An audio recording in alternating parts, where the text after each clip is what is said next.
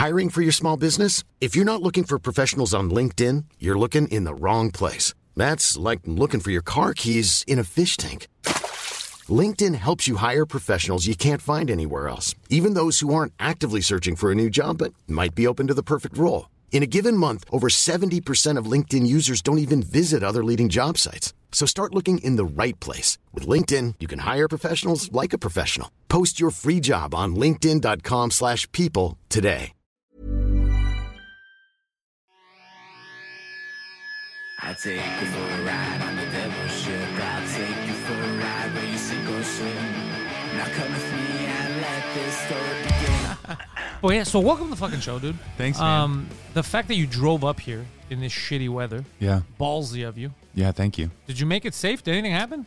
It was actually quite a terrifying ride because I don't know if like the autopilot or just the steering on the car I rented is fucked up, but it was like the whole time I was like hydroplaning, like the whole way. And I left at like 5:30 in the AM. So it was just kind of a little bit hairy. You know? Was there no, you just find out now there's no winter tires on it? They must be so bald. I swear, man, there was times where the car just seemed like it had a mind of its own. But, you know, we made it. This fucking goof just told me today, I didn't know. Last night, he didn't call me because I was working, I had shows. He fucking dodged a car that was parked right before he gets on the highway, and he ends up in a pothole, destroys the tire. Now he's on a flat on the highway, ends up at a gas station. It was a rental too. He has a rental because his other car got into an accident. And then when he pops the trunk, there's no jack. Holy so he can't shit. lift the car. He looks mighty, but he's not that strong. Yeah. And so he spent the night just furious. And I found him right before we came here. I found him at the cafe. He was just by chance. I walk in and I see him. He looked like an abused animal. I'm like, hey, what's up, bro? And he turns around red. I thought he was going to cry. He's like, I'm okay. I was like, what the fuck happened? He's like, I don't want to get into it. And then he got into it. The guy's been terrorized. Brother. All week, man. I'm sorry, man. And then somebody tried to steal the other rental car last week. Like, it's been nice. Yeah, he had another rental car last week. And he walked while, what was that, Pakistani guy? One black guy, one Arab. While they were trying to rob his car. Wow. Yeah. What'd you do? Just say, Well, hey, please stop? Well, because I was on the phone with insurance. Well, he sees them. You're like, I might need to make another claim really And quick. like there was like a snowstorm, so I was rushing and I had to get to the garage to talk to the guy that I'm going to send my car. Anyways, there was this whole thing, and then I go to do the keyless entry, and an alarm goes off, and it doesn't really work. I'm like, oh, that's weird. Oh, and the guy was shoveling. The reason why I didn't notice is because he was sweeping the snow off of the car. It was a snowstorm in front of the day before. So he made it seem like the car in front of my car was his. And then he approached my car, so I'm like, that's weird. Is he going to sweep my car? You know what I mean? So it looked innocent, you know? I'm like, that's weird. And then the alarm went off, and I thought it was the other car. Then I get in, the hazards are on. I'm like, what the hell? Did I forget my hazards on last night? And then I realized the alarm is coming from my car. Oh, he'd been in it. He'd gotten That's in what it. it was sounds about like. to get into it. Oh my God. He didn't realize I was heading towards that car. Oh, my God. If he was a minute later, he would have seen his car drive off. Gone. Yeah, gone, 100%. So that's been his week. It's just been accidents, people trying to steal his car. So he's like on edge. So when I saw him today in the morning, that's why I go, what's wrong? Are you crying? He's like, I'm not crying. It's been a fucking week. Yeah. I've only been here for JFL, really. I came last March. It wasn't very snowy. You know, it was cold, but it wasn't snowing. But this is like a whole another level. Your guys' roads are all just like beaten to shit by salt and whatever. Or bombs. I don't know what the fuck happened here, but It's bad, man. It's embarrassing. Yeah. And then I feel bad for both you guys because you come from the warm-blooded Mediterranean. You guys have to suffer here in this brutal... I'm from this, you know. I'm a Norse kind of... Do you get cold easy? Because people keep making... I was in Dallas last week, and I was complaining that it was cold, and they were all like, you live in Canada, dickhead. Yeah. But it was cold. I get cold wherever. Yeah. I don't like it. I used to be a little... when I quit drinking, I lost like 10 pounds of baby fat or something like that. That fucked you up. And then it was just like forever. I mean, I was also probably drunk, so I didn't care. But now it's like I just can't stand it. It was the alcoholism keeping you warm. Yeah, exactly. What? So you're up here for shows, one day in and out. Mm-hmm. What's your life in New York like? We've never met. This is the first time. It's good. I am a road comic for the most part. Occasionally, I get to do a little bit of writing or a little bit of acting whenever that randomly happens. But for most of the part, I'm just a stand-up. Kind of do the club circuit. But recently, had a baby in October. Congrats. My wife was the one that had it. Although she would, probably make fun of me and say that I'm the one that carried it. And it's just changed everything. I just stopped and just hanging out with the kid for the next couple of months. You want to be home. You have a reason to be home now. Well, my wife works at SNL. Okay. And so the deal, Writing? Yeah. Good. And so the deal was kind of like, you will carry it and, like go through all that. And then I'll be the childcare for the, first year or so. So That's a good deal. yeah. I've been on the road too for 10 plus years. I needed a break. When you were on the road, did you do those stints? Because the reason I never wanted to become a road comic is because I used to, in Canada, it's impossible. Talking about the Calgary stints? Oh, dude, not just, but they would do stints where it's like you can go back home and they're like, it's cheaper if I fucking stay on the road. Yeah. So you'd end up in these garbage places where you'd want to commit suicide. Same thing in the States. The circuit will take you to some places where you question your... We don't have it quite... There are some gigs like that, but Canada uniquely was set up where they had a system where all the guys from out east, mainly Toronto guys, but that's where I met John Doerr, Casey Corbin. I think it's Corbin is his last name. Toronto guy. Casey Corbin. I think it's Corbin. Sounds familiar. But Dave, I met Dave out there. I met Dino Archie, who was always Dino West Archie, good Coast. dude. But it was like they would come out and they would just have gigs the whole time, and then they would all kind of base camp somewhere. So when I met John Doerr, it was like everybody was based in Calgary. And then through that touring company, they would go up and they would do Fort McMurray or Edmonton or some other god-awful. And then get back to the camp. And then everybody would go back and split a hotel room for the midweek between the gigs. They'd go out there for 8 weeks. It was a nightmare. Fuck, dude, 2 months just in some... In not even a nice part of Calgary, in the industrial part almost. When you're young and you're fucking around with your boys, Sure. it's doable. But now, imagine you with the kid. No. You're like, oh, I'll be back in 2 months. I'm going to go hang out with some dudes. No, it's not. I mean, this was a stretch. I get to leave for 2 or 3 days, and then it's over. This was good if the weather wasn't shit and you could just take that 1 hour plane ride, New York, Montreal, and fuck around. Perfect. But I'll talk to you. We'll think of something in the future too to bring you up here for other shows. I've done the Nest, and Okay. I had a great time at the Nest. Good club. Big club. Really liked everybody there. It was so funny because I was my first time besides JFL. And do you guys call it JFL? Yep. Okay. But he kept on coming to do guest sets. He's the most famous comic in Quebec. Mike Ward? No, French guy. Mike Ward. Moroccan. Oh, Rashid. Yeah. Rashid Madouri. He kept on coming in. I love the second he said French guy. It was just and he was doing English, which is I guess his newer kind of His second language or third language, yeah. But it was so funny because I'm getting up there and I'm not a name up here. And then this celebrity up here is just getting on stage and doing 10 minutes. Every time I followed him, I was like, why are you doing, just come out at the end of my set, make everybody extra happy. He's like, no, I just want to make your life a nightmare for tonight. Cause he's, I'm a joke teller. That guy was big act outs, animated film. Dancing, he's very animated. Almost like a professional theater background or something like that. He doesn't have that background, but a lot of the French comedy, because I only started doing French 4 years ago. Yeah. I've been doing English stand-up since 2012. So I never thought I could even do it in French. I have a thick accent. I have a Greek accent in French, which is insane. So it wasn't even the realm of possibility. And then my buddy Mike Ward, we do podcasts together, tour with him. He was like, you got to do it, dude. There's money in French. You're here anyway. They're going to like it. Try it. Nobody gives a shit about your accent as long as it's funny. Just translate your jokes. So that's how I got into it. But when I got into it, it was toward the tail end of those kind of French comedians where the reason why I wasn't doing it for so long too was it was alien to me because it didn't feel like stand-up. It was a lot of theatrical, we used to, over the top, and I would make fun of it. I would find it ridiculous. Yeah. So I can't do that. We would see it as Americans when we'd come up to do the festival, and we'd all be like, oh, look at this. This is it's a stereotype of what we would think a French comic would be.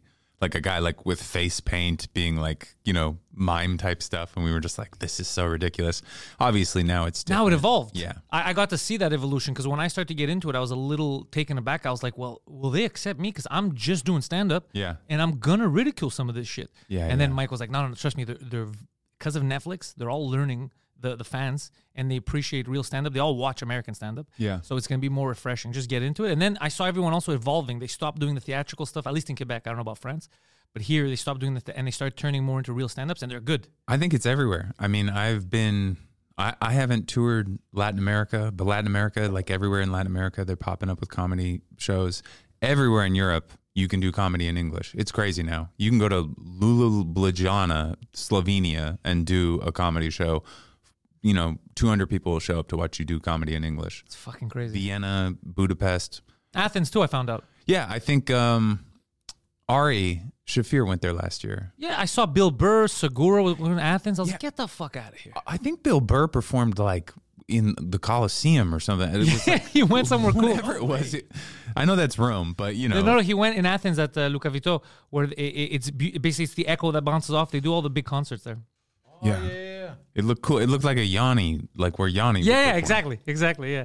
But yeah, it was. Oh yeah, there it is. Oh yeah, dude, that's awesome. My friends. Crazy. that's so cool. And it's Bill Burr. He's like, yeah, he's complaining. He's complaining. I have two friends that performed on that with him. Bianca, Kristavau. She's like she's Angolan and Czech. Angolan, and that's a fucking crazy mix. Yeah, and then I believe my buddy Nate Craig also opened that. But like that's like an all-time, like that's like a life goal. That's a bucket list venue. Look at how and you're in Athens. You think about all the history, and you're there telling dick jokes. There's something so crazy about that. That's so insane. Yeah, it's so funny to think of like Burr being like, you fucking rocks, goddamn rocks everywhere. There's a lot of Albanians in this city. But yeah, it's crazy how much you can do, because I had a gig not in 2023 but in 2022. I worked for a lower league football team in England, where Gatwick Airport is, like in a little kind of small, kind of an armpit of a town. Really sweet people, not a lot to do there besides the football team. We're talking European football. Yeah. I'm very excited. Keep going. Yeah. But I just base camped out of there. So I go and I would do my job for the football team, and then I would go out and, like do a gig in Amsterdam, do a gig in Berlin, do a gig in Paris. Yeah, it was great. I fucking loved it. I got to go see Les Classiques, the Marseille PSG at Parc des Princes, and then I dipped and did a set at the Cabelli, like in the weird, like I don't even know I can't speak French, like some ninth arrondissement. I don't know how to speak What French. an experience, though, bro. You're going to watch a fucking crazy soccer game. Yeah, it was crazy. And because I'm an Arsenal fan, Gunner, and that's like my bread and butter. I follow all. I watch. I'm an AEK Athens fan. Yeah, I saw the flag. I feel so stupid. I only know, like, I didn't even know how to say it. AEK. AEK, yeah. And then I know Panathinaikos, the green ones. And then Olympiakos. Yeah, Olympiakos. There's like whoever's in like Europa League or it's us. They're the big three. Yeah.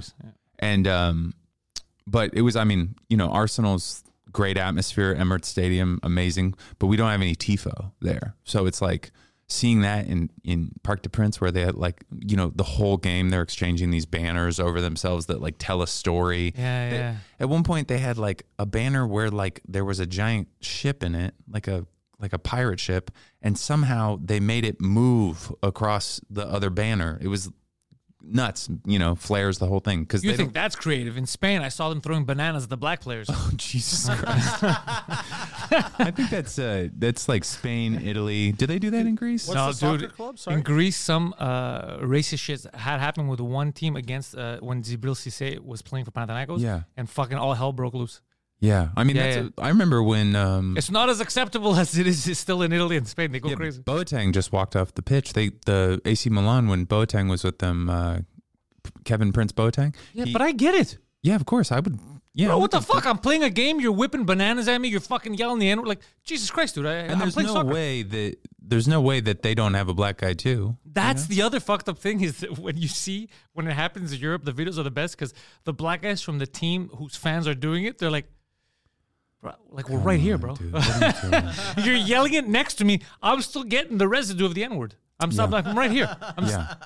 It's insane. I mean, that's something you see it in parts of England. Not really. They got better. It's like when they lost the Euros, and those three, the younger guys, Rashford, They missed Saka, the kicks. Yeah, and I think it was Nketiah or Jadon Sancho or somebody else. You know, they got abused a ton online, and I think that comes from any corner. But you know, like any country, it's the more rural working class towns. You go to the north, and that's where you're going to see that racism.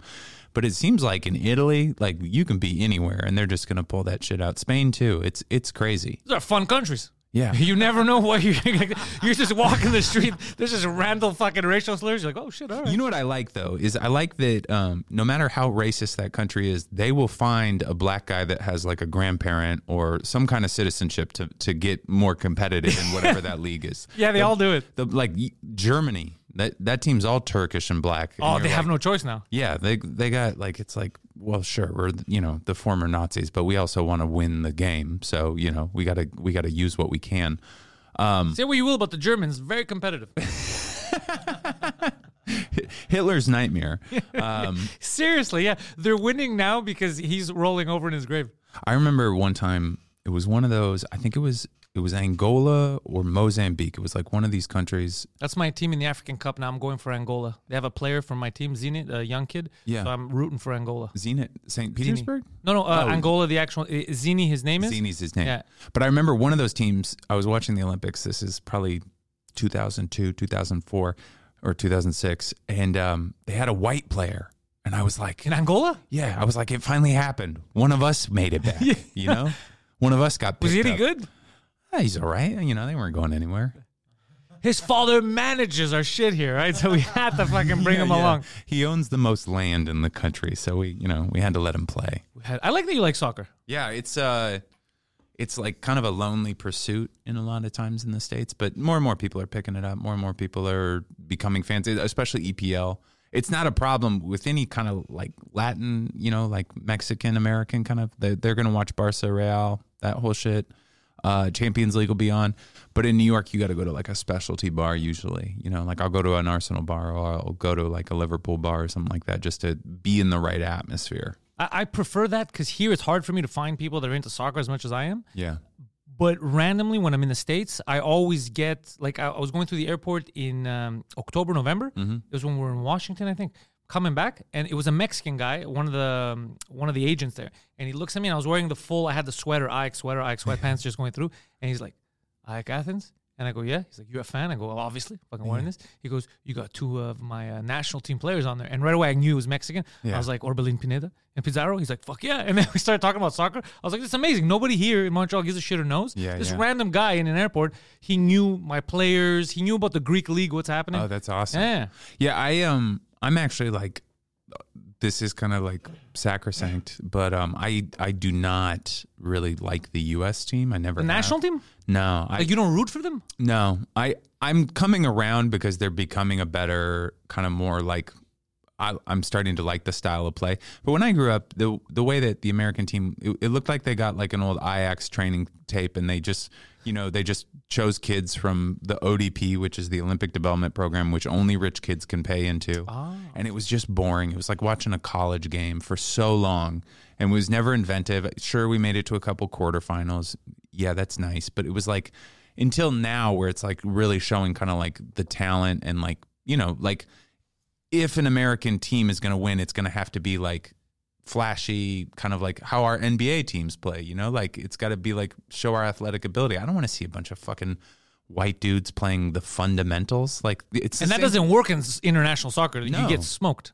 Yeah. So the longest time I rooted for Mexico, El Tri, but I don't blame you, but Mexico's a fucking good team. Yeah. And then now I love Canada, man. I saw the young guys. Yeah. I saw Anthony Davies, or is it Antonio Davies? Antonio Davies, and there's the other one who plays in Germany. But the Davies I saw play in Vancouver when he was still a Whitecap, and it was like so obvious. It was like, oh, this kid's special. And then like literally like a month later, he was on Bayern. It was great. There's the other one in Germany, bro. What the fuck's his name? I think I know what you're talking about. I can't think of his name right now. But he's fucking. I didn't like Canada either, and then I started seeing these young guys. But I knew I said it a few years ago on a podcast. The future superpowers of soccer were going to be Canada, the U.S., and Turkey. Yeah. Based on the demographics, number one, Canada and the U.S., but Turkey because of they were pumping so much money into their youth programs. Yeah. They really wanted it to be a matter of national pride. And it's showing now. Is that like taboo for you to say as a Greek man? But I'm just, I go with the truth. Like, I know what's happening in soccer. Where Greece fell behind, where they weren't putting enough money and effort into like the younger generation. It was only the individual soccer teams that were doing it. Yeah. So like they say, AEK has their development program, which isn't that good, or Panathinaikos. They're good for Greece, but not as much money as the Turks are putting, the Italians are putting. So I saw that, and they're fucking, I think they're 50 million people. Yeah. And I was like, oh, fuck, this is going to be a future superpower. And that's what's happening now. Their national team is doing well. Their players are playing internationally. They're doing fine. There's some amazing, especially Germany. And Germany's full of Turks. Yeah, the Swedes, any of those Northern European countries, full of Turkish people. But, I was an Arsenal fan, so Ozil was like such a big presence on our team. We never really we didn't win any huge pieces of hardware with him, but he was so good. Such a bummer that he ended up having Erdogan in his wedding ceremony. Oh, did he? Yeah, if you go online, Erdogan. he's like, he has Erdogan, however you say it, he's like in his wedding party, and it's but come on, man. What do you want the guy to do too? Because that's not a country that you can. But he's not Turkish. He doesn't have to fuck with that. Well, technically, he's German, but it's like, for example, I was born here. I'm Greek. Yeah. At the end of the day, he wants to go to Bodrum. That's it. He wants to go to Bodrum for chill. the summer, so he's got to play nice. This is going to interest you. This summer, we might see a crazy event happen. So the Euro qualifiers are mostly done. Mm-hmm. Poseidon, bring up Euro 2024 group stage, just so I could show what I'm talking about. I'm so excited for this.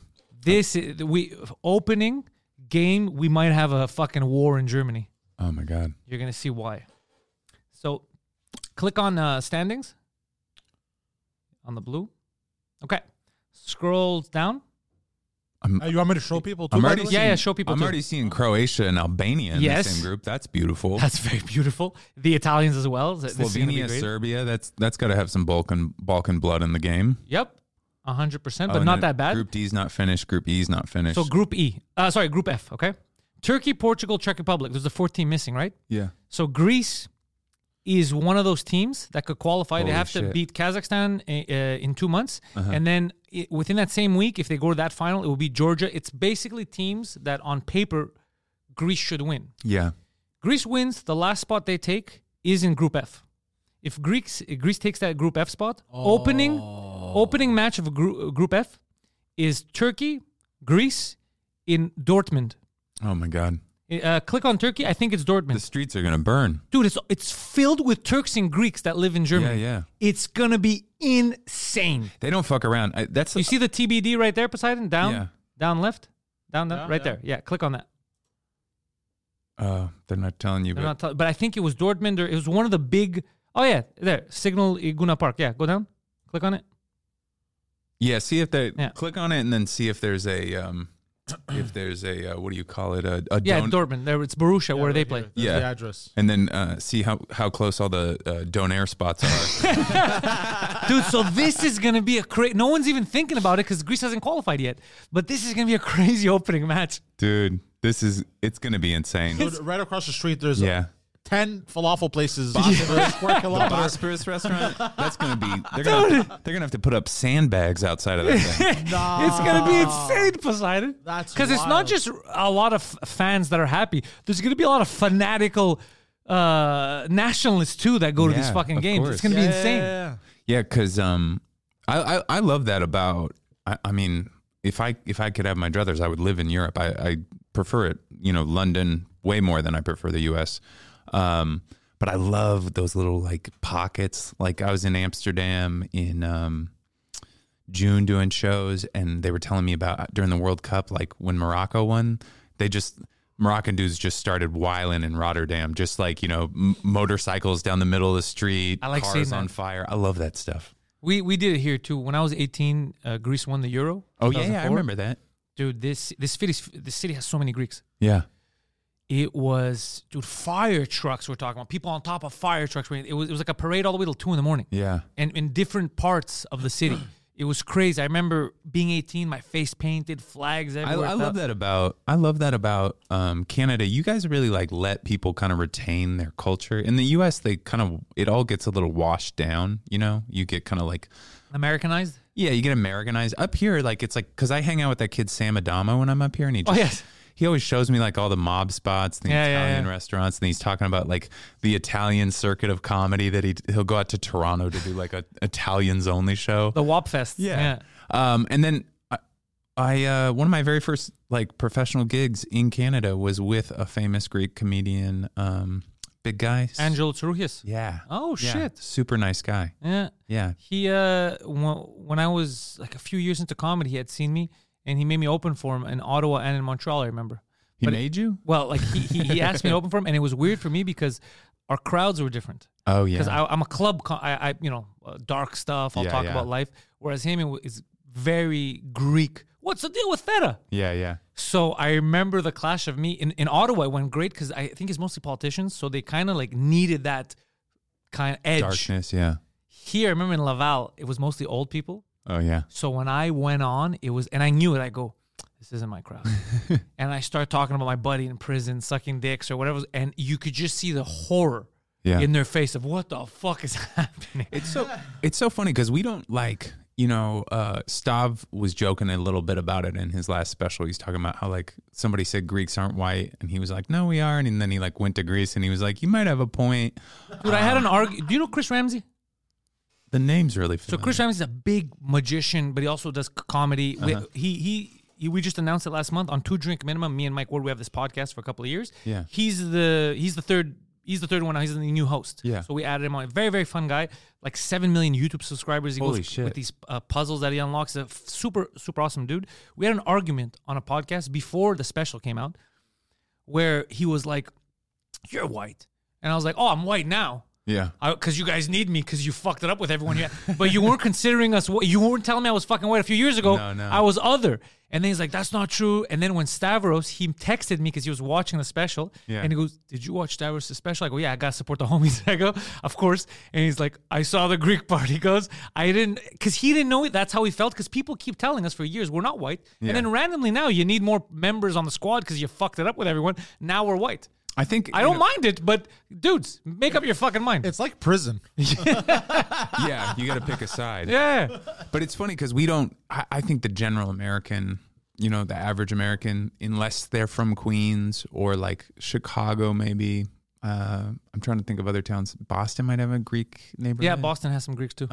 But we don't really we just know about the food. That's it. We don't know about the culture. We don't know I think if you ask the average American, like, what does a Greek look like compared to another kind of culture, they'd be like, Italian?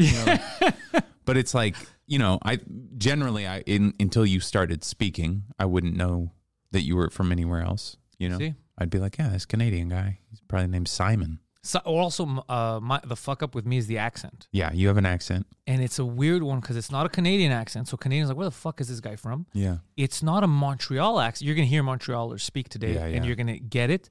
So I'm going to tell you what it is. It's a Park X. It's a Park X Greek accent. There's a neighborhood here called Park Really? X. It's the accent from there. So people from here kind of know it. They're like, okay, are you from Park X? Like, they'll get it.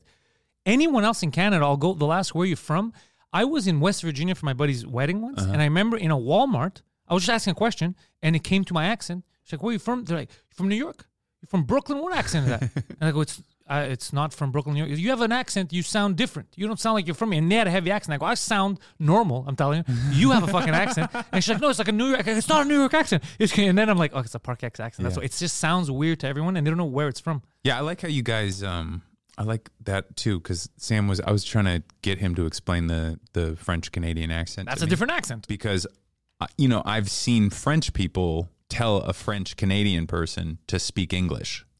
Yeah. I think it's like more being assholes. Yeah, they make fun of the Quebec French. Yeah. And the Quebec French, they do the same towards them. They have like this rivalry. And they pretend like they can't understand. That's Quebec. what it was. He was kind of being like, I don't know what you're talking about. Yeah. But Sam did it, and it's like a very anglicized French. And then you're also in Park X. You're mixing in Greek, I'm guessing too, and Pig Latin. A lot of Pig Latin.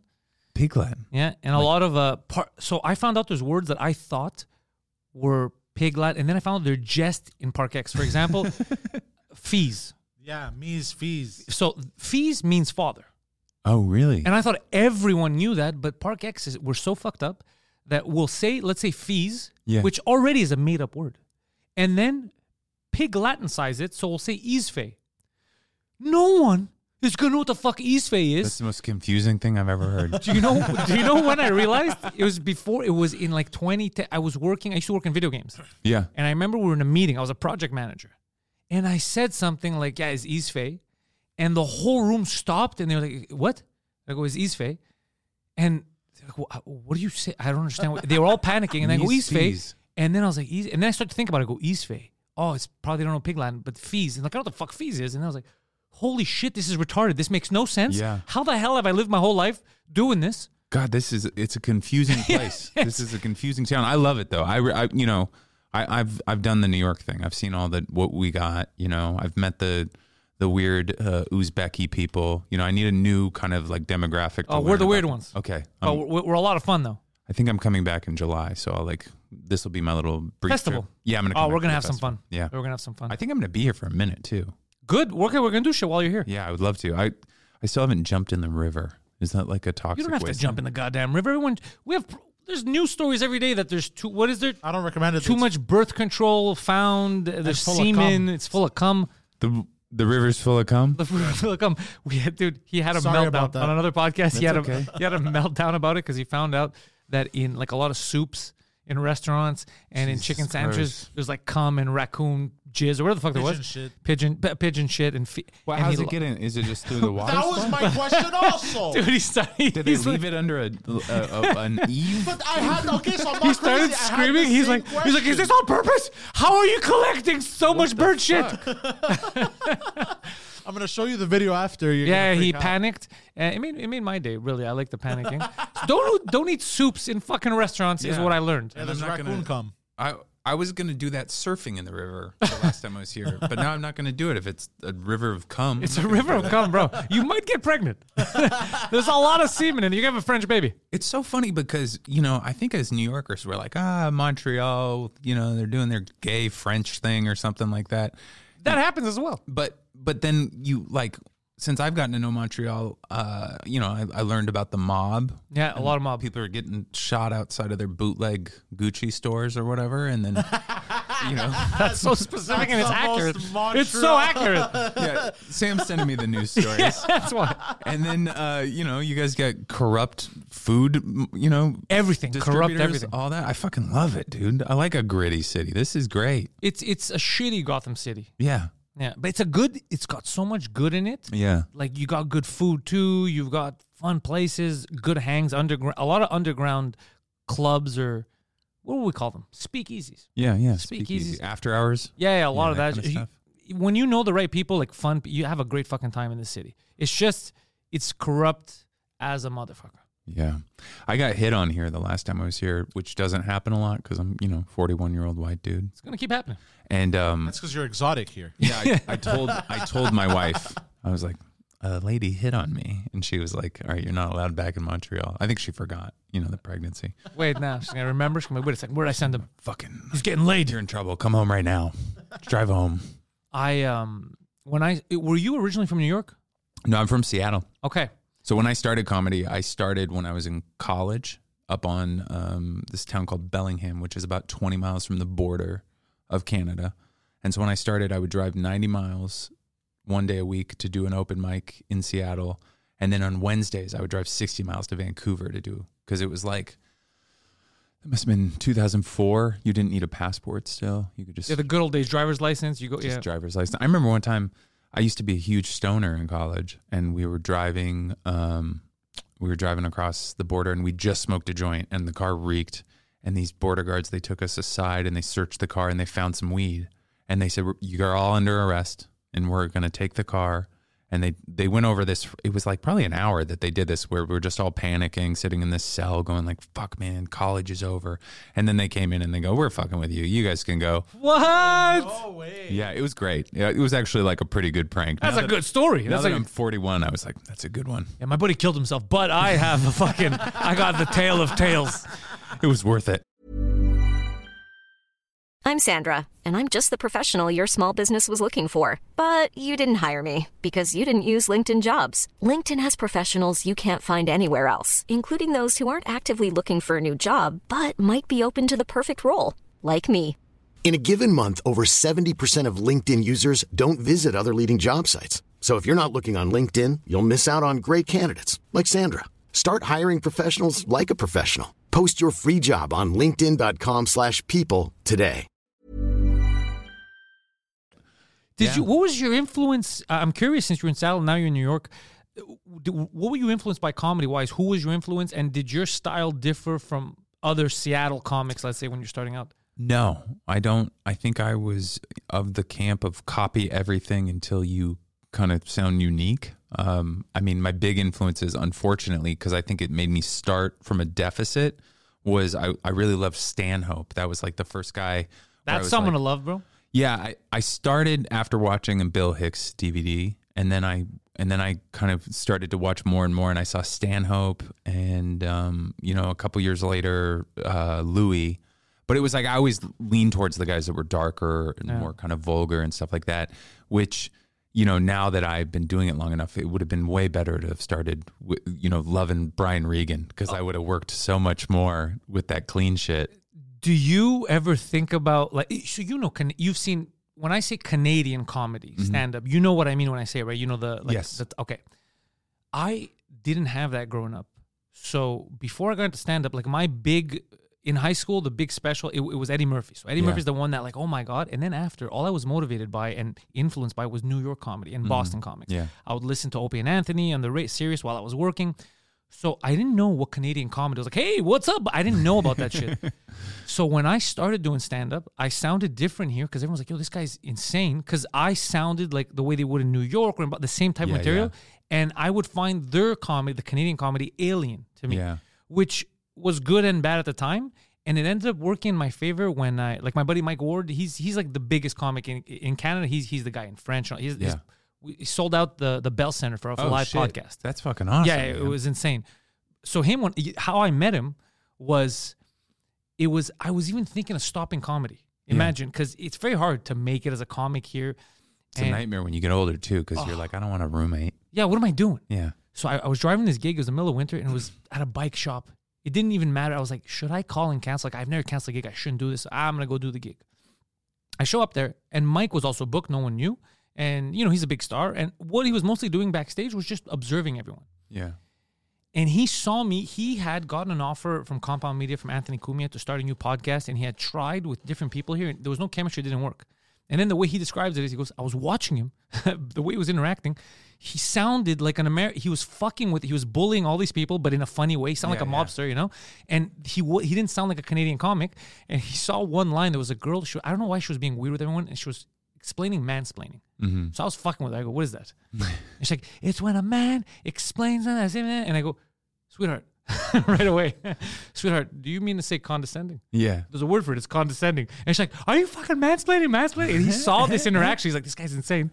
So then he saw me do stand-up. And then the next day, he's like, look, I got this offer. I tried with different comics, but it doesn't work because the New York crowd is like, they don't like the Canadian stuff. Can we try to do a podcast? That's how we became friends and started podcasting. So it was a bit of it hurt me initially that I sounded different. I was influenced by America and those comics. Yeah. And in the end, it's kind of what gave me a career afterwards, because I started working with Mike and then leave the city, go to different places, do stuff, do the podcast. But initially, it was a bit of a handicap because I was so different than everyone else. It was kind of like, why does he sound like that? Yeah, I think that I definitely started like in a handicap in the sense that at first I was dark, like way too dark, before, didn't know what I was doing and was just trying to be as as awful as I could, because I loved these guys. I loved Stanhope, and I wanted to be like a troublemaker. I'm going to push it. I'm going to be like I'm going to move the needle, so to speak. And then I moved to LA. I moved first to New York, and then I moved to LA, and then I was in LA for a long time. And in LA, I got into that thing where all of a sudden it was not okay to say stuff, right? And I believed it too. I was like, well, shit, I guess I shouldn't say that stuff anymore. And when I moved back to New York in 2018, it was kind of like, wait a second, this is all horseshit. If it's funny, it's funny. Yeah, I mean, like, if it's not funny and it's offensive, then I'll get in trouble. But if it's funny, people probably will. If it's funny enough, they'll go around it. And also, who gives a shit? You know, I'm not inciting violence. You know, I don't make fun of like handicapped trans people that are, you know, being murdered. That's not my thing. No, I'm murdering them. Yeah, and I'm beating them up behind the nightclubs honestly, just so they know. Just because I can't figure out how to write the joke, but you know, but I think it's like sometimes that asset is that thing that hurts us at first. You know, there's a lot of guys. There's a guy in New York that's like one of the funniest human beings I've ever come across.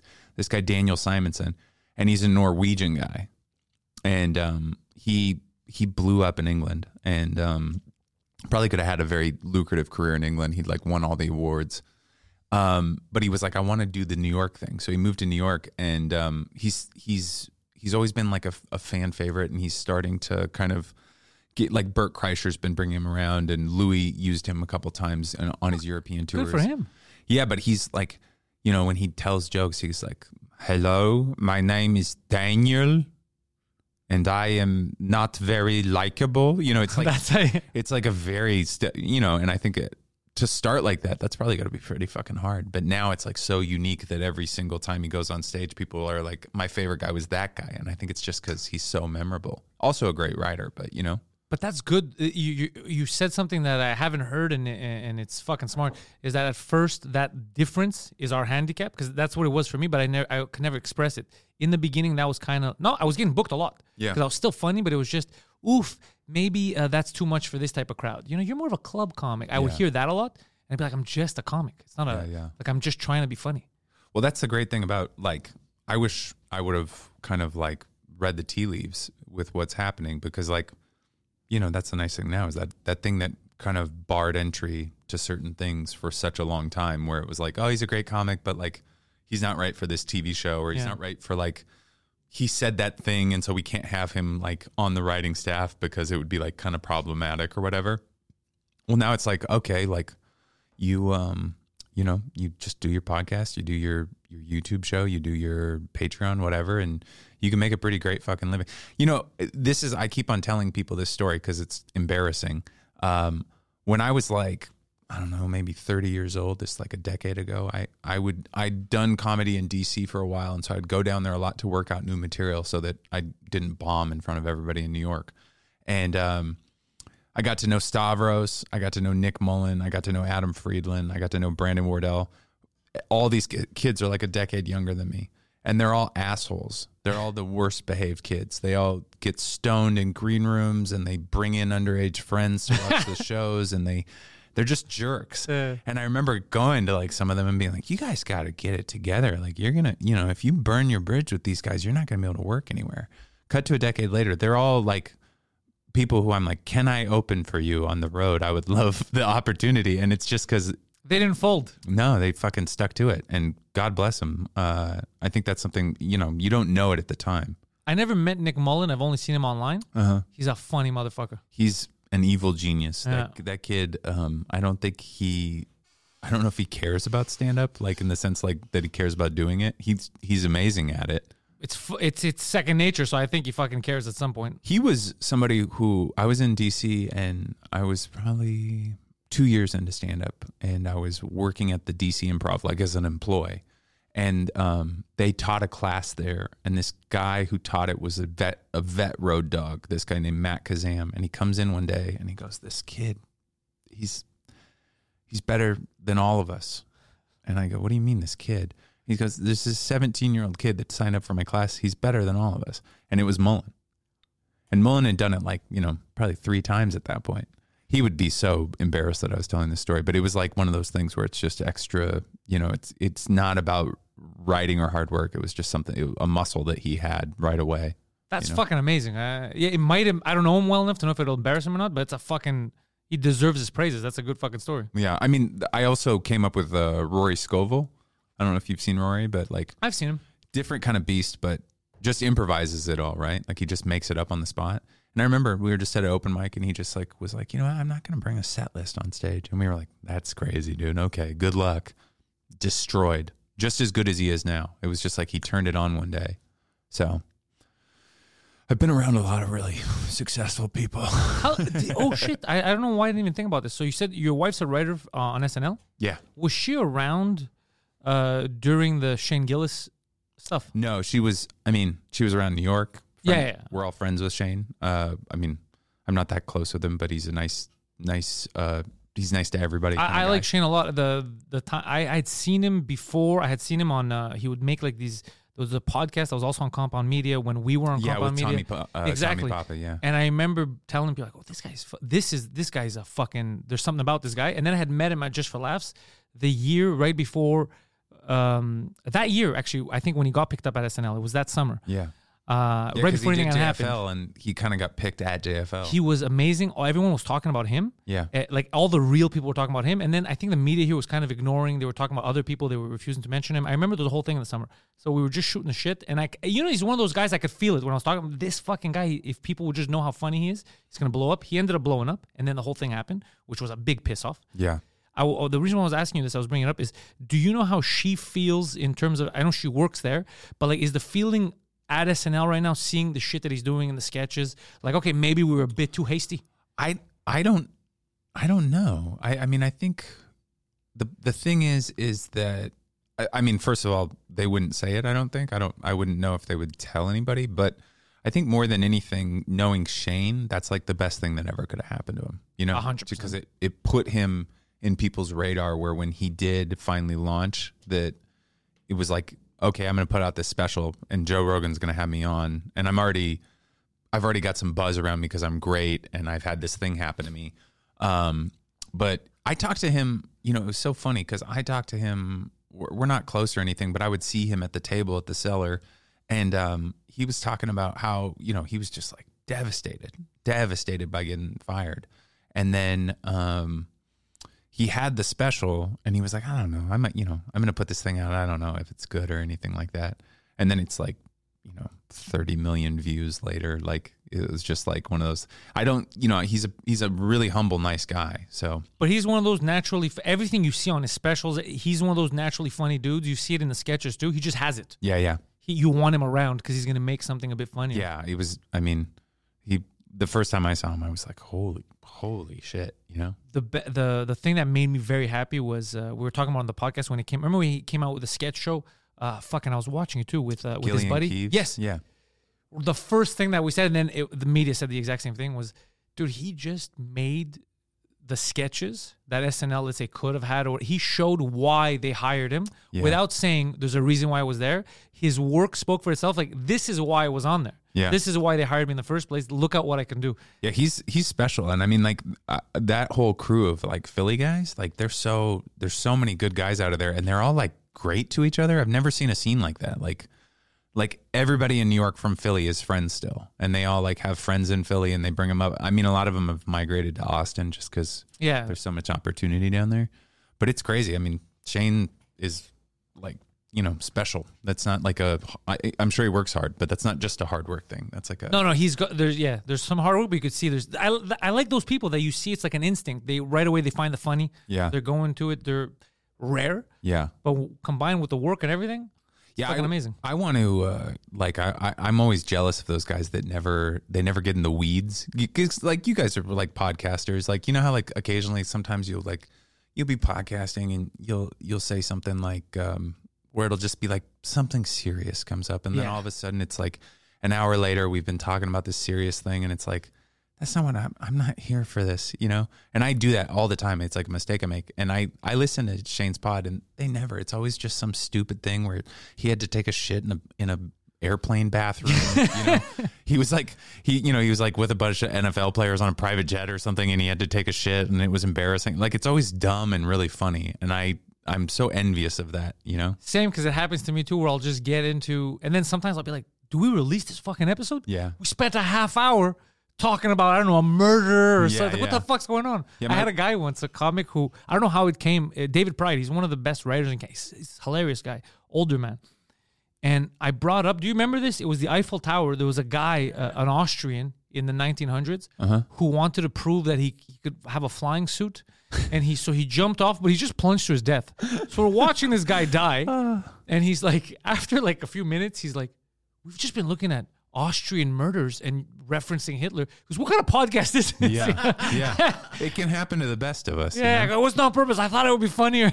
He's like, you thought it'd be funnier to watch a guy plunge to his death? Yeah, if you spend enough time on Wikipedia, you'll become a neo-fascist. It'll happen. it just. Plus, then it made me think these Austrians back in that time were very wacky. They all had these weird ideas. I love that back in the day that was like a big thing. Like everybody wasn't, that was like almost the equivalent of, podcasting or a Netflix special was like getting a flying suit off. If you could fly back in like 1905, people were, you were getting all the pussy. Dude, you were Batman.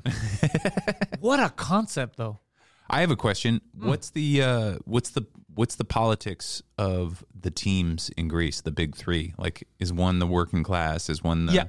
Yeah. Always. So my team is actually and I hate when they bring politics into soccer, so I don't accept it. But the fanatical group and all that, they're more left leaning. Oh, really? Yeah, they're the ones with like the Antifa stuff, which is crazy because I don't like Antifa. I don't like Antifa because they do fascist stuff. Yeah. And I don't like the right either.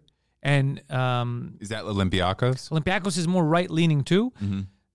It's just, you could like a team and not. I don't like the extreme politics of anything because they're all extreme. Yeah. So they just hate the other side. Yeah. So I don't like any of that shit. I don't think I would do well with any, I drink a lot of Starbucks. I don't think I do well with any of the ultras, You're cheering them on. They should be good, but it pisses me the fuck off that you have to align politically. So can't we just be real people and hate all the politics? Yeah, exactly. Or each other, Yeah, hate each other. I prefer that because I really don't like the right left stuff. It really pisses me off. Yeah, because it's so like generalizing. Like, so you right now, I don't know, I find out you voted for Trump or for Biden, I'm going to have to adjust my attitude. Oh, this fucking, on what? You could vote for Biden just because you're like, I don't know, I want a change, I want a different mix. You could vote for Trump because you're like, I don't want to pay too many taxes. It could be as simple as fucking that. I don't have to read into it too much and be like, Biden didn't like black people 30 years ago. So if he voted for Biden, it means he hates black. It's such a fucking leap. Yeah. I mean, also, you got to be pretty brain dead to like Biden. I'm not conservative at all. I'm very left, but like, if you're enthusiastic about Biden, then you have a mental illness. Biden isn't enthusiastic about it. He doesn't know where the fuck he is. Yeah, it's a sad state of affairs down there. I don't know. Oh, here too. Yeah. You guys had that crackhead. That was pretty cool. In Toronto, he was a mayor. What was his name? Ford. Steve Ford? Doug Ford, I think, right? Yeah, it was Doug. I think it was Doug Ford. Doug Ford. This guy was smoking crack with the homies. He showed up like he did Kimmel or something. Yes. And then he showed up on the Comedy Store porch. It was great. He was taking pictures with all my friends. Dude, he was someone. Someone said, no, Doug's his brother. Oh, Doug's his brother. Who's because they look alike. Rob, yeah. Rob Ford. Yeah.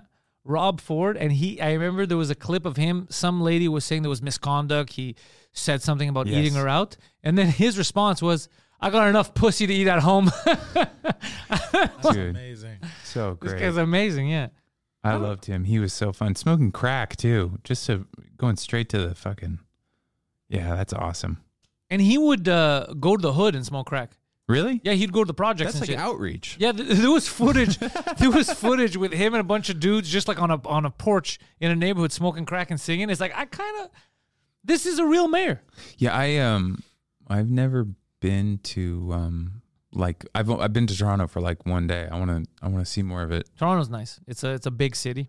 Yeah, they have a lot of comedy. If you go to Toronto, I'll let me know, or I'll connect you with whoever I have there. So just for spots and just to fuck around. Yeah, actually, speaking of your buddy Dave Merhej, he's a good dude. Love Dave. Dave is one of my legitimately favorite people in comedy. And he's a legitimately good dude. He's one of those people. He's one of the people where everything good that happens to him, I'm never like, oh, I fucking got a movie. It's like, of course, that's the nicest dude in comedy.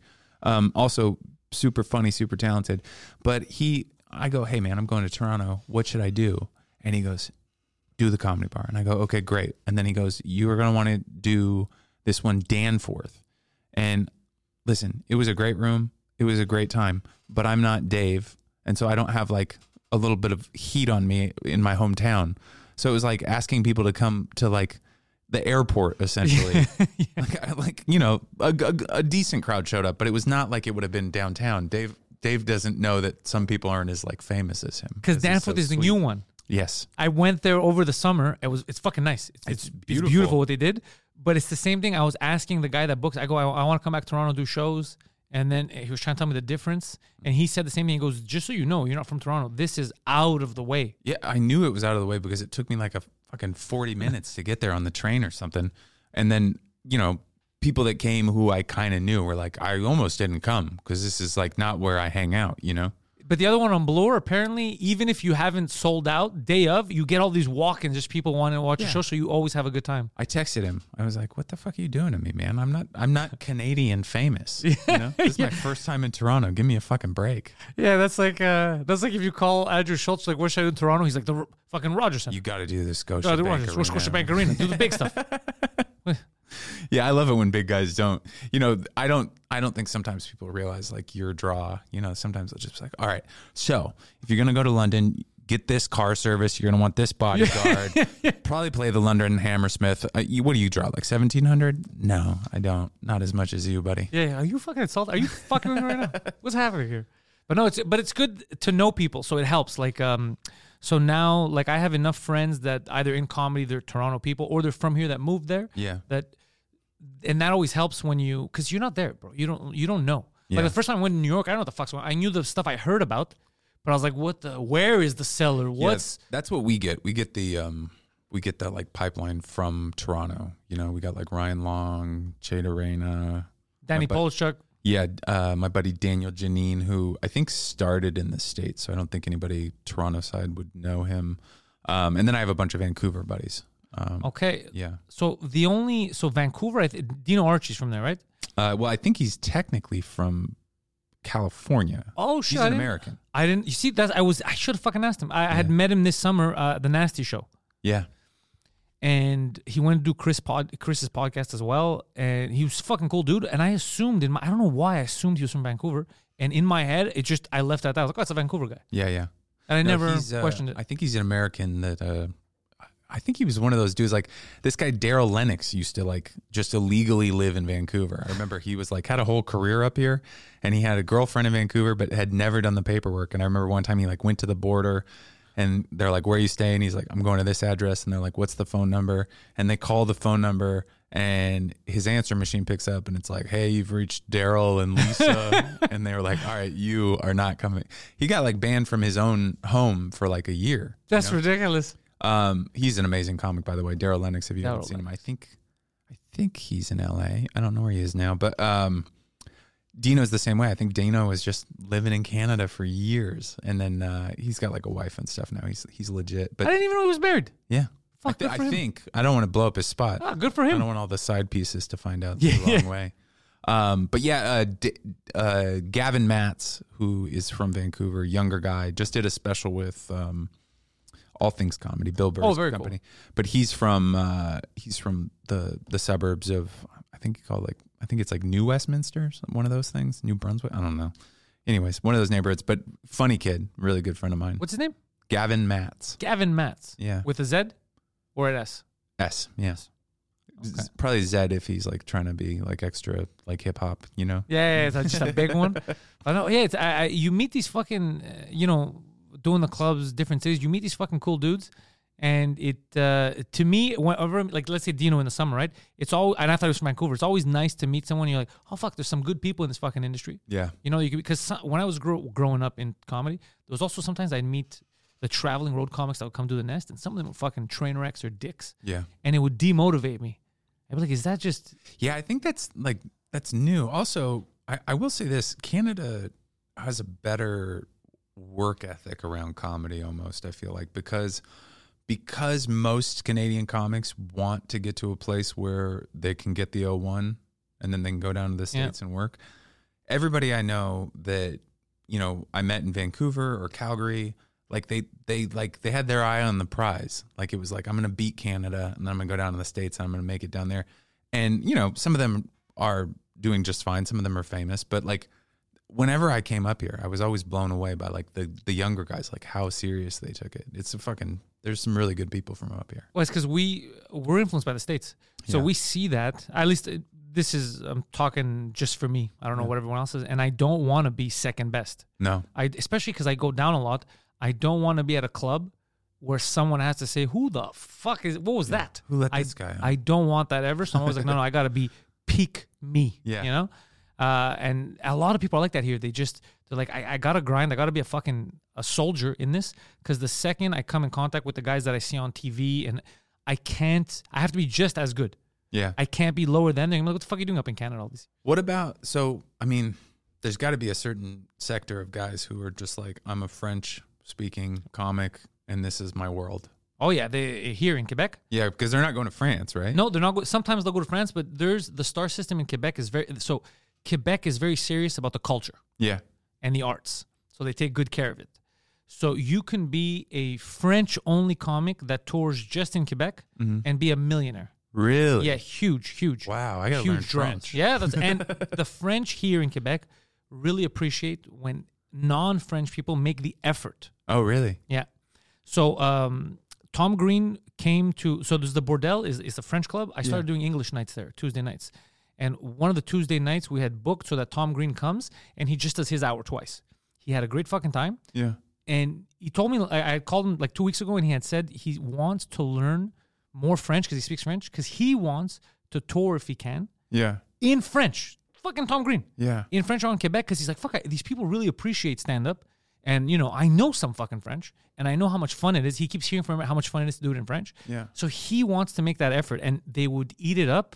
They really appreciate that. It's a pretty good sized province too, dude. Right? It's 10 million people, but it fills up everywhere you go. Like I'm leaving in February. I'm doing spots French tour, my tour in French before I do it in English, and the tickets are already flying for some Greek guy, an English Greek guy from Montreal, to go do French in 7 hours away. Yeah, it's They love it. They're big comedy people. Comedy's awesome. The biggest art form here. The rock stars are comedians in Quebec. Oh, wow. Yeah, which is something that took me a while to understand when I started doing it in French, is that they treat comedians here as the rock star. They're the big stars. They're the celebrities everyone wants to see. They love comedy here. They're big comedy people. Yeah. I've only seen Montreal. I want to see like Quebec City and all that. Beautiful. You know? Well, Quebec City, beautiful. His girlfriend's from there, so he goes there a lot. How far of a drive is that? 3 hours, 3.5. So, well, I could do it in 2. When you're really horny. Yeah. Speeding, going extra fast. Yeah, 3-hour drive, and they have a comedy club there too. They have they have a nice little theater that people film their specials at. Oh, that's great. And a lot of for example, Mike Ward, he's half Anglo, half Franco. Like his mom's French, his dad's English. There's a big English speaking community in Quebec. Actually, the first time I went to Quebec to do my hour. Yeah. I hadn't started doing French comedy yet, but 2-drink minimum was a thing. And we knew that there was a lot of Quebecers watching it, so they were watching an English show. So testing out, I said, okay, I'm going to do my hour there. And we sold out my hour in this little club that they have there, and this was in English. Shit. French City, people came out to watch an hour in English because they love... I should say merde. Right? Merde. So you can even book a place there and do it in English, and people will come out. They're bilingual. People, they're more cultured than people think. But there is places in Quebec where they'll be like, I don't understand you, right? There are places that you have to speak French, just like anywhere else. There's going to be some places where you can't. Because I've never run into that in Montreal. I've run into people who are like, you know, like kind of like brush me off, but I've never been like, I don't know how to buy things at this grocery store type of thing. No, they're bilingual, dude. They're here in Montreal, especially it's a misconception, but the French people, they'll speak both languages more than the English. There's English people here that won't speak French. Yeah. But most of the French people get English. That's so cool. Yeah. Man, you guys what do you speak? 3 languages? 3 languages, yeah. So jealous. Yeah, but I have an accent in 2 of them. I have an accent in the 2 that I grew up in and not in the one that I didn't grow up in. Yeah. I have no accent when I speak Greek. In Greece, they think I'm fucking with them when I'll mention where I'm from. Really? Yeah, I've had conversations like that, and they'll be like, "No, like, why are you like? I'm not stupid." That's such like a Canadian immigrant thing where you like grow up and you probably only spoke Greek until you were like 5, right? I consumed because of soccer TV. I would watch a lot, but I was always speaking English. Oh, really? I learned French. The first language you learn here is French. Wow. Yet I have a Greek accent in French. In Greek, I don't have an accent, and I don't have a Canadian accent. I have this fucking weird Park X accent. Well, won't the Canadian government like pay for you to like move here if you will agree to speak French or like something? Don't they want more French speakers? They want more French speakers. So the Quebec government, if you can speak French, it's way easier to immigrate here. Oh, so like a West African or North Haitian. Africans as well, Yeah. Haitians, Moroccans, because they speak French, because they're nervous about the culture aspect. It's the only French-speaking spot in North America. Yeah. They don't want to lose it. So they're very strict on it. Some of the stuff they do is counterproductive. They're too aggressive. Yeah. They had a battle with Burger King once. Change it to Roi de Burger, and people were like, "Dude, it's a trademark name. No, we're not destroying the French language. Yeah. If it's called fucking Burger King." And they go, "How are people gonna know what's in there?" Come on, dude. Don't overdo it. So there's some of that shit, but they do prefer if you speak French. It's easier for you. What about the French comics? Can the French comics come here? From France? Yeah. Oh, they do all the time. And they never get the hard, like you guys are never like, speak fucking Quebecois. I make fun of them because I'm not Quebecois. Yeah. So I'll say stuff like, we had a French comic and I was just fucking with her at the I tell her, "Oh, so you're from Paris?" She's like, "Yeah, I'm from outside of Paris." And I go, "Do you speak English?" She's like, "A little bit of English." I go, "But you're from Paris, so you speak Arabic." And then she'd get upset. She'd be like, "No, I don't speak. I'm not Arab." And I go, "I know, it was a joke because it's full of Algerians." That was the whole. Anyways, so little things like that. But their humor. Some of them they're good, and some of them, and it's that fucking slapsticky one man show type of shit, and the monologues, and it pisses me the fuck off.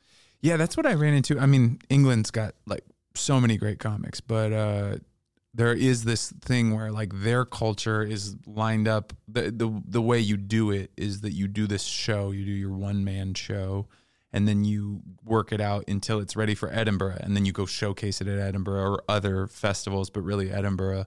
And that's how you cut your teeth there. That's how you break into the industry, is you win Edinburgh, right? But like, it's not like, we just don't do that in the States. We don't like go like, "Oh, I'm going to do this hour about the time my dad slapped me in the grocery store," or whatever it is. You know, like, it's like, we just tell jokes and I'll tell a bit about that and then I'll move on. Yeah. They love to fucking be like, the thing about being molested. Yeah. and then it's like, all right, this is a good bit. Then it's the whole thing. It ends. It's like, "And now I'm over it." It's like, this isn't stand up. Yeah. At one point they're crying, and another part they having a soliloquy with a dead relative, you know. For me, at least, it's not stand up. But there's people who go, "That's the only stand up I can watch." I mean, I think there's like, I'm never going to be like, "That's not stand up." But, you know, sometimes I'll be like, "That's not funny," you know? I'm with you. So, you know what else I say many times? That's not funny to me, but I could see why that's funny for people who like that type of humor. I get it. Yeah. And it's good for that. But because of the way my brain is wired, I can't laugh at it, but I respect it. I know that if my brain was wired differently, that's a good fucking joke. Yeah, like, yeah. I could respect a well-crafted joke, even if it's not my type of humor. for sure. Yeah. I mean, I think hopefully like people are at that point now where it's like, you know, this isn't my thing, but I can like recognize the talent in it. I mean, like, for the longest time, I think comedy was just like, people would just be like, "We're going to comedy." Yep. And you're like, "Well, What does that mean? What's the comic like?" And they're like, "I don't know, just going to the comedy club." And you're like, "Well, do you have any interest in what they say?" Or, you know, "We'll find out. You know, we're going to go spend $60 to find out if we like this." And now it's like, people are like, "Oh, I like this guy because he's this kind of comic. I've seen all his stuff," you know? Yeah. It's better. I like that we have the ability now to choose. Yeah. Plus, we get people that come out that really appreciate what the fuck we do. I mean, that's the main thing I like, is that people come out and they're not like, "Wait a fucking second, I thought this was going to be this nice guy talking about his wife," you know? What do you mean Chris Benoit had a point? What the fuck are we talking about here? Thank you for saving that bit. Yeah. Thank God somebody got funny. Dude, thank you for fucking coming on. Yeah, man. It was fucking fun. I don't know why I knew it was going to be a good time when we hadn't met. It was Yeah, kind man. of like, This I was has like, been this is a going to be blast. fun. Thank I was you. just worried about you being fucking tired, but God damn it, dude. You made it. Timmy Hose saved us. T-Hose. Yeah, T-Hose. We always have Tim Hortons. It's shit coffee. They don't sponsor us, but it's the closest. But I feel like I got, you know, plugged into an electrical outlet. This stuff's strong. It helped, right? It's great, yeah. Anything you want to plug? Just follow me on stuff, you know? I'm YouTube, Instagram, wherever. I make it easy. All the links are in the description. Great. So people follow from the beginning. And then whenever you're back, we're going to talk after the podcast. But July for sure, we'll plan some shit. And I'm going to see if I can get you back. Book a show. I would love to, fuck man. around, bro. Yeah, that'd be great. Make a quick buck and just hang. Thanks for having me, guys. We've built this prison cell 'cause we can't trust ourselves. Critically ashamed and all our faith. We'll make a murder scene. Yeah, this is the American dream. You're gonna have to fight if you wanna believe. To see it all away.